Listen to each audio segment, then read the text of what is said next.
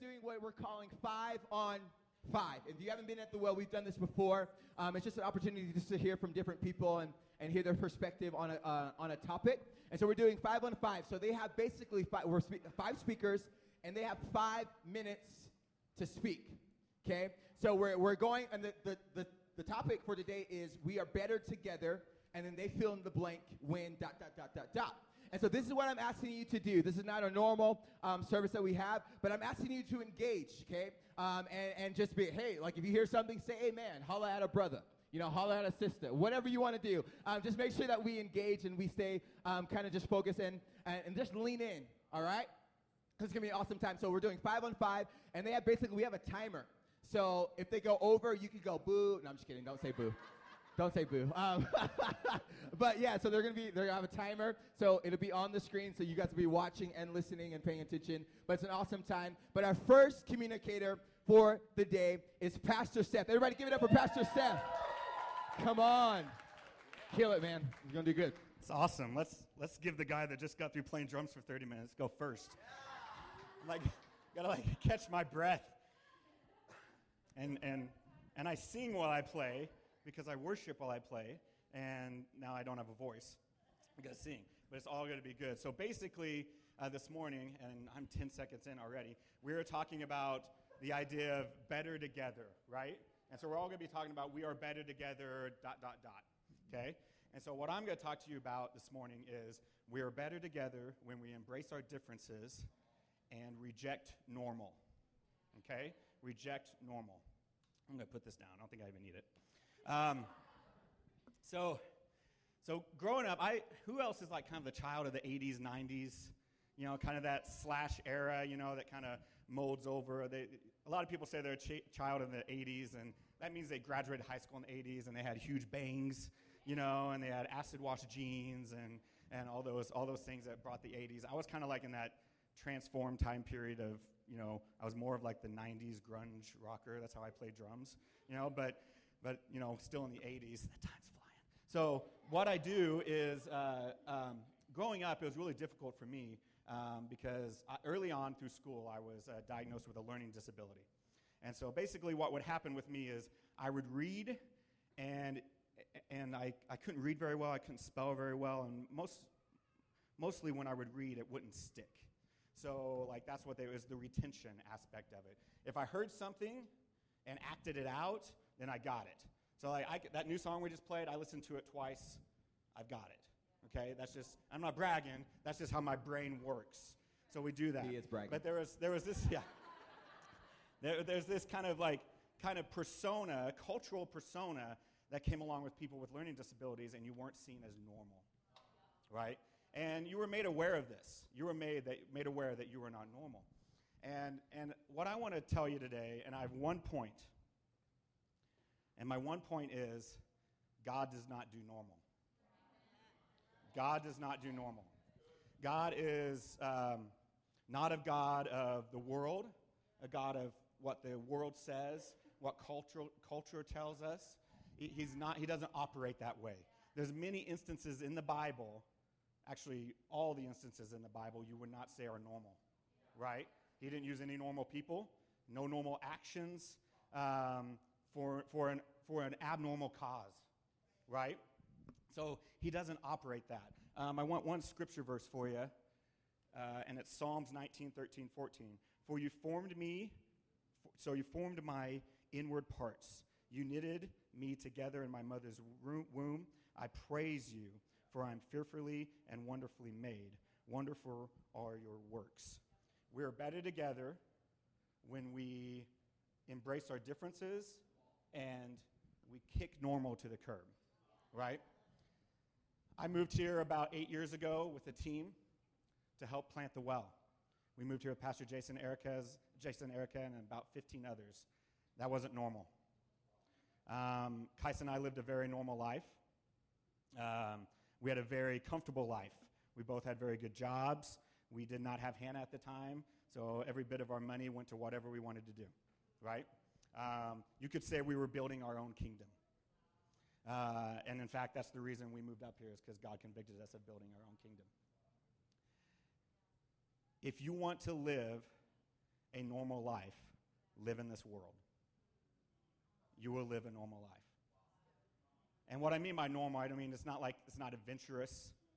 It doesn't mean that there wouldn't be fun, there wouldn't be excitement in it, but it means it would be what the world dictates to you as normal. If you think God is calling you to something that the world culturally accepts, think again, because he's not.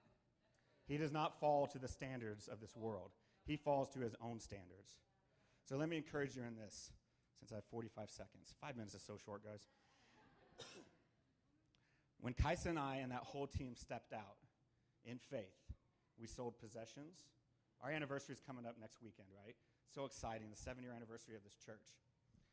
And I think of stepping out in faith, stepping out and looking at what God had called all these people to do in history and in the Bible and saying, hey, this is pretty abnormal, so I think this might be what God is calling me to, and stepping out that. So what I want to encourage you with, don't live a normal life. Branch out. God will not call you to normal. He will call you to something that is extraordinary, amazing, abnormal. God does not do normal. Come on. Let's give it up for Pastor Seth. Yeah. Man, as he was just talking about God does not do normal, I just immediately thought about the 12 disciples and how Jesus literally called them out from the normal life, the normal day of living, and he called them to follow him. So I think anytime that God calls us to follow him, and that's, you may be thinking, like, God hasn't called me. Like, if you are a child of God, he has called you to not live a normal life. And so God does not do normal. So that's amazing, Pastor Seth. Thank you so much for that. Up next is my beautiful wife,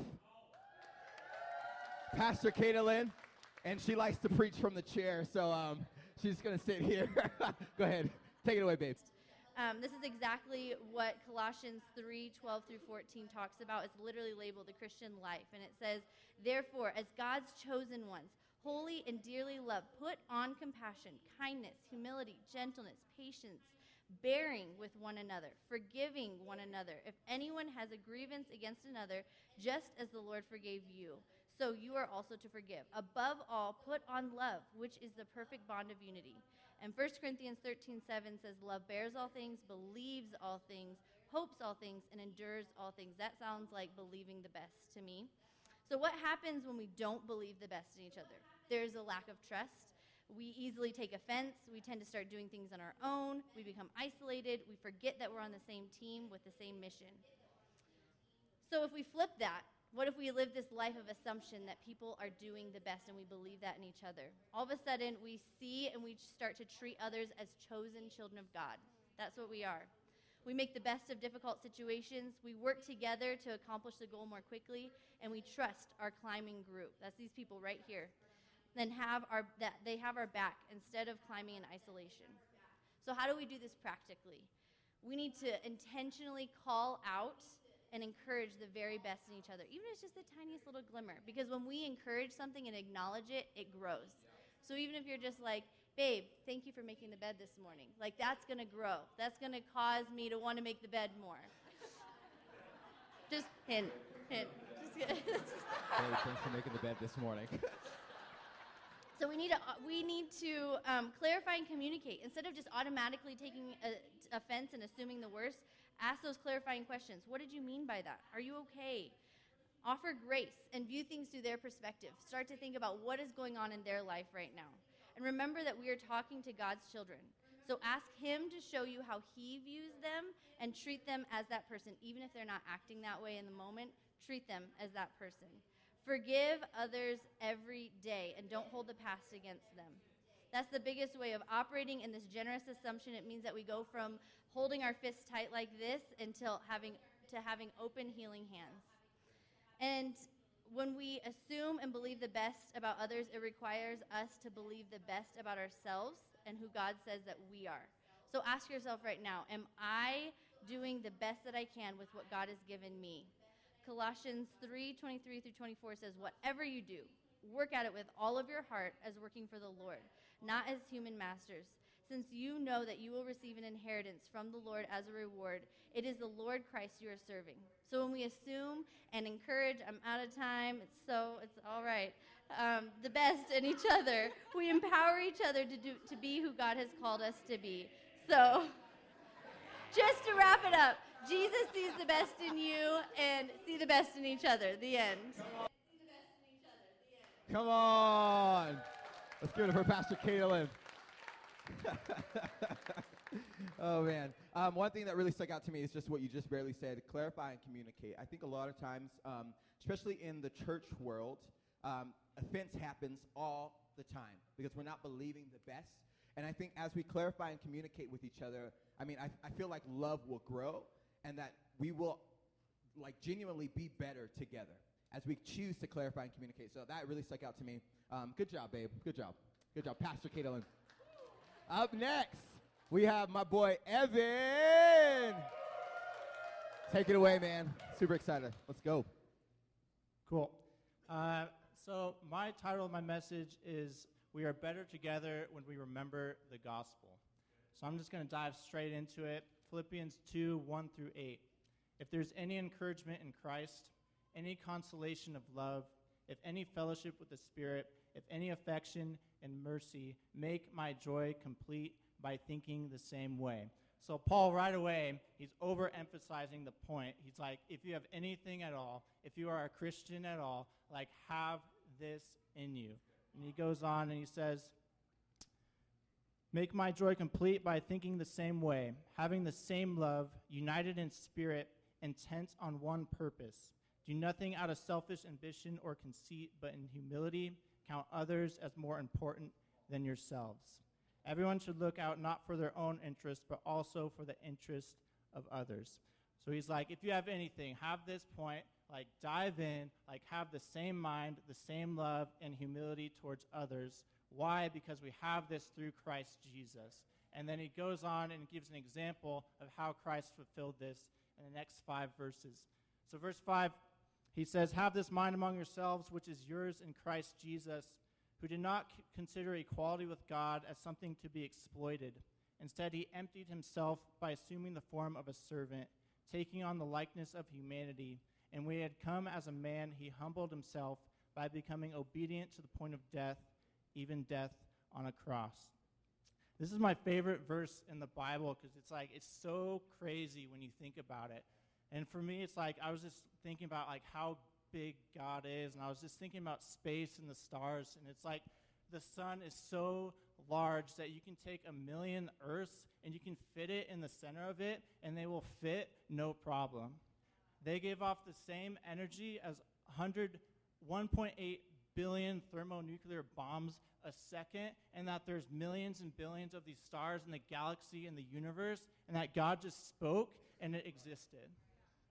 Right? It spoke and it came into being. The Bible says, it was the work of his fingers. It required no effort. And it's so crazy to me, God, Jesus, did not count equality with that a thing to be held onto, but he emptied himself and became nothing for us.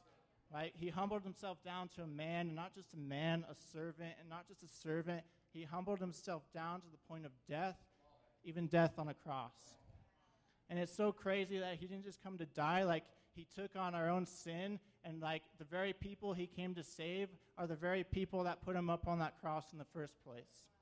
Right? Isaiah 53, it goes on and says, he was pierced for our transgressions, he was crushed for our iniquities. Upon him was a chastisement that brought us peace, and by his wounds we are healed. And it's so crazy. It's he didn't just come to die, he came to take on our sin that we brought on ourselves, and he rose again on the third day. He conquered sin, he conquered death, and if you are a Christian, he sees you as if you've never sinned in your life. It's crazy. So that's why Paul, in this letter to the church of Philippi, he's if you have anything... Oh, he's standing up. He's standing up. If you have anything at all, remember this message, have this mind among yourselves, because, if you believe this, if you know this, it changes you. You will not be the same. And it's why do we come to this church? Why do we feel so welcome when we come to the well? Why do they sing so loud? Why do we talk so much about Jesus? Why do we care so much of people outside the church? Why do we give so much money to Redemption House to help these people out of human trafficking? It's because we can't help it. right? We've been changed. So it's like we are better together when we remember the gospel because it changes lives and it changes us. So we cannot help but change people in this world because we remember Jesus, right? So I'll end with this, like, remember, like, think about these things, and don't just come here to church, like, as a movie theater, and then leave and just go live your lives. Like, if you live, like, Christ changes your whole life. This is not just something you do once a day. This is your life, and that's how we change the world, and that's how we bring his kingdom to the entire planet in Salt Lake City, and we turn things upside down. All right?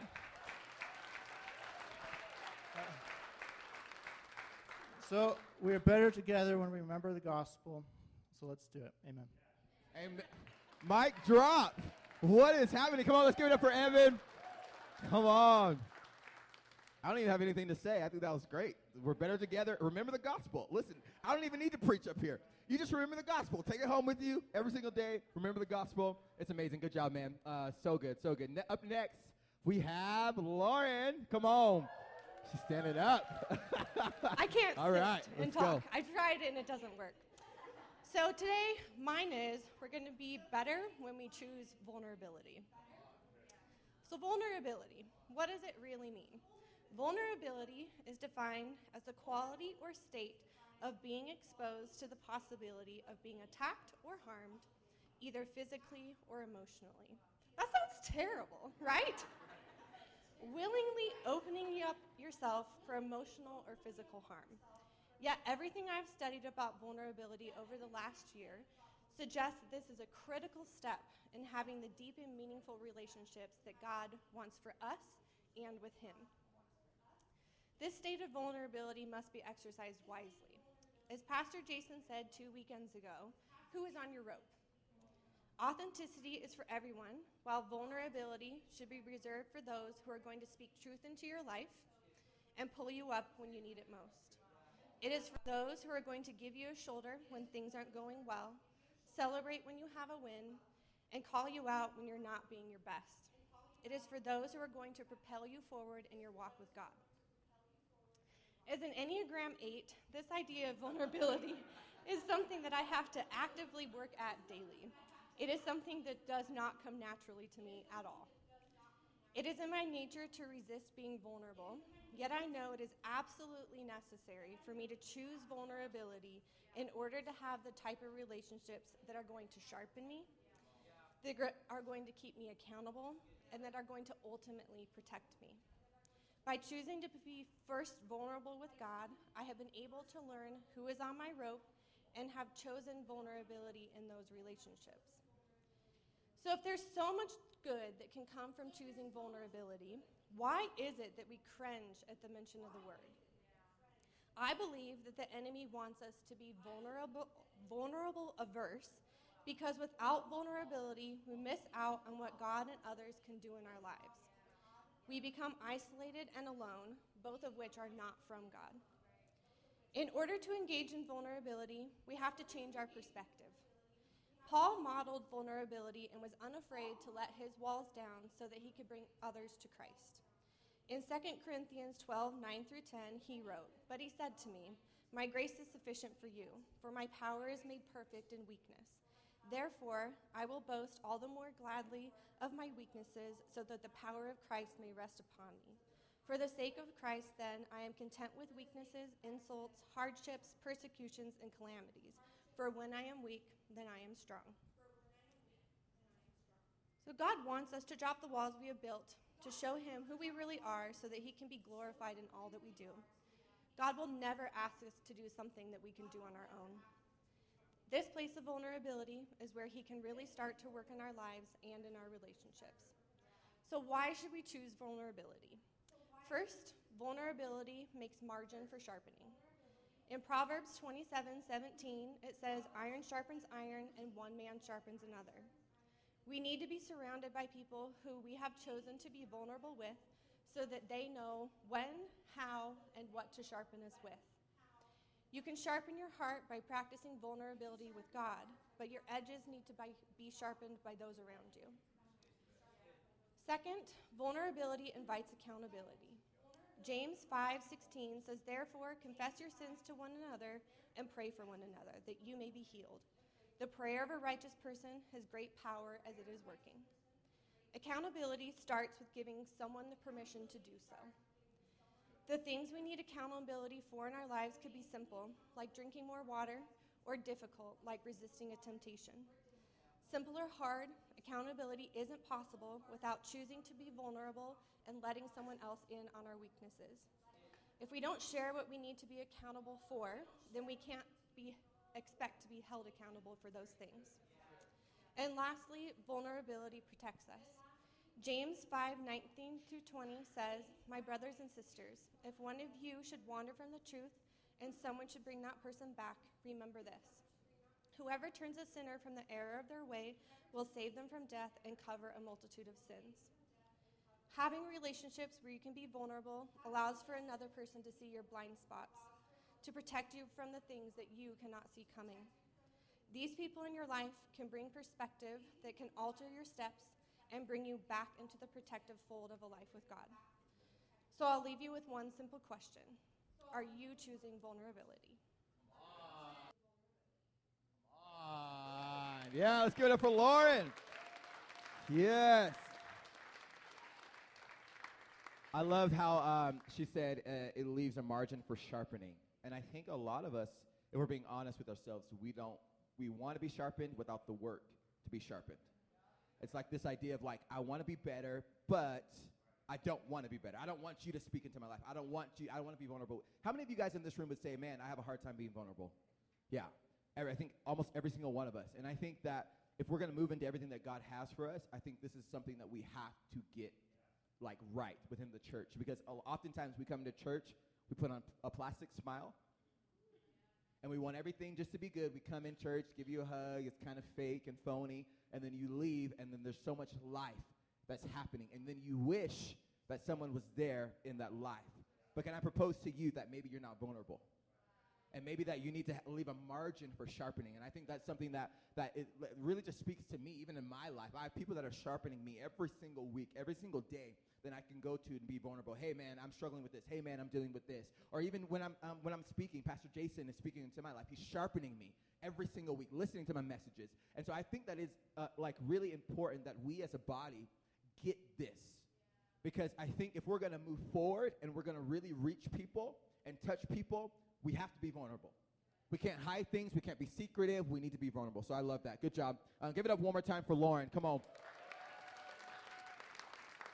Last but not least, my man Brandon. Come on. Yeah, let's go. All right. I'm a leaner. Oh, he's leaning. I'm a leaner. So you can't put me into negative time. What is it? Oh, thanks. All right. So today we're going to delete all of our notes. Just kidding. We're going to talk about being interruptible. And this is a tough one for me because I find myself struggling with interruption. In fact, if I'm being vulnerable, I hate being interrupted. I'm not going to be interrupted by this timer when it goes off in 5 minutes. And I don't like to be interrupted. But I'm not talking about interruption in the sense of, like Lauren loves to interrupt my stories because hers are usually better than mine. I'm talking about interruption like in Mark 5 when this dad's baby girl is dying on their deathbed, right? And he meets Jesus on the shores. Let me paint this picture for you, put it into real time. I'm a new dad, and I can imagine Jesus rowing across the shores of the Great Salt Lake. He's just been out brine shrimp fishing, and he comes up, and I kneel at his feet. Right? Jesus, my girl is dying, and the only hope is for you to come heal her. Right? That's his story. Jesus says, you bet. Well, the first thing I'm not going to do is drive down State Street from the Great Salt Lake to Holiday. But I am renting police escorts and helicopters and right point A to point B. No opportunity for interruption because this is my opportunity for healing to save my girl. But that's not what happens. They didn't have helicopters in the Bible. or at least not in that time that we know of. So Jesus is walking to save this man's daughter, and he's interrupted. This lady who's been bleeding for 12 years touches his robe, and he feels that. The power leaves out, and it heals this woman. And Jesus makes a choice in that moment. And I think we can read between some lines here. He makes the choice to be interrupted, and he stops. And he says, "Who touched me?" And this woman, of course, says, "I did, and you healed me." And he said, no, your faith healed you. And in the midst of that interruption, there's a second interruption. Someone comes up and says, "Hey, man, your girl's dead. No need to keep going." And again, I'm putting myself in this situation. I'm devastated. Right? As a dad, dang it, this interruption cost me my daughter's life. Hey, so not to ruin, spoiler alert, if you haven't read the book or you haven't read or watched the movie, the girl lives. Jesus still heals that baby girl. An interruption happened in this moment that likely changed not just this baby girl's life, but also this woman's life. And what we don't know is the lives that were changed in that moment, in that crowd, from folks who watched what just happened, who allowed that interruption to happen. And so, that's a heavy interruption. Sorry to be the Debbie Downer on a Sunday morning. But maybe that interruption for you isn't quite so deep. Maybe it's that phone call at midnight from a friend who you haven't heard from in 3 years.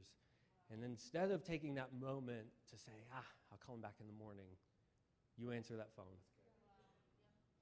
Perhaps it's a little bit different. Maybe it's a career that you thought was your dream career, and it's not. And now you're stuck in this moment. Or maybe it's the other way around. Maybe you were in your dream career, and it was ended. And that interruption stopped where you were. For me, if I'm being vulnerable here in this moment, I had that, what I thought was my dream career. In fact, in the moment of a job offer, felt the interruption from God saying, I'm going to make you go this way. That's not your path. I can only imagine being Jonah in that moment of, no, I'm going to go this way. Forget that. And if you've ever been in the belly of that whale, it stinks. Literally like dead fish. So I would encourage you, be interruptible. Have a moment where you can sit back and be okay in the interruption. Because when we don't, we're not vulnerable. We're not engaging in the not normal. God wants you to have that moment of, trust me, I know where we're going. Be interruptible. Come on. So good.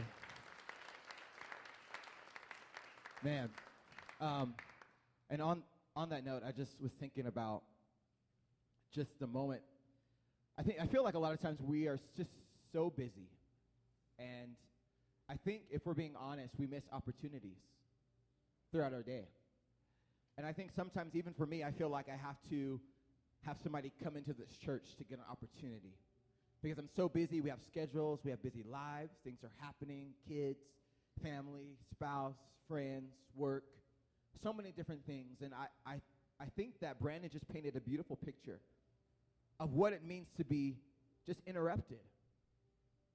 Because the reality is that there are people that are walking by you every single day that need a touch from heaven. They need a touch from Jesus. They need a moment where you can just sit back and say, man, like even though you're so busy with work, you might be on a phone call or doing something like that, but you see somebody in the corner and you just, man, and we know if we're being honest, we feel a tug in our heart to go to them, but we don't want to be interrupted. We have this moment of like, man, I should go to them, but I'm so busy. But I think the reality is that each and every one of us have the life-giving power of Jesus living on the inside of us. And that we should take moments to love on people. Because the reality is you might be the only Jesus that they get. And we don't want to say, like, we don't want to say that. We don't want to believe that. But you literally might be the only Jesus that they receive, that they get. And so I think that it's very important that we choose moments like this, just like Jesus did with the woman with the issue of blood. And I started thinking, too, even in that moment, that while Jesus stopped to heal that woman with the issue of blood, it paved the way for somebody else's miracle. And a lot of times we don't see it like that because we're like, man, Jesus, you got to get to my miracle. It's about me in this moment. It's all about me. It's all about me. It's all about me. I need you. I need you. But we forget, man, Jesus is healing so many different people, and we forget, man, that moment that Jesus stopped and the woman with the issue of blood touched the hem of his garment, when he felt virtue go out of him, he was interrupted. But he still took a moment to talk to her. He still took a moment to love on her. So I don't want you guys to miss your moment. Don't miss your moment. Some people might not even walk into these church doors. That's the reality. They might not ever get a chance to sit in these chairs like you are sitting right now. But you have the power of Almighty God living on the inside of you that you can love on them and say, man, I'm choosing to be interrupted in this moment. Why? Because Jesus is living on the inside of me, and I might be the only Jesus that they see. It's not about these four walls. It's not about these chairs that you're sitting in. You have the life-giving power of Jesus. You don't need a pastor. You don't need a message. You don't need music. You can go to your workplace and say, man, I'm going to take an opportunity this week to be interrupted. And I'm going to see what God can do. Amen?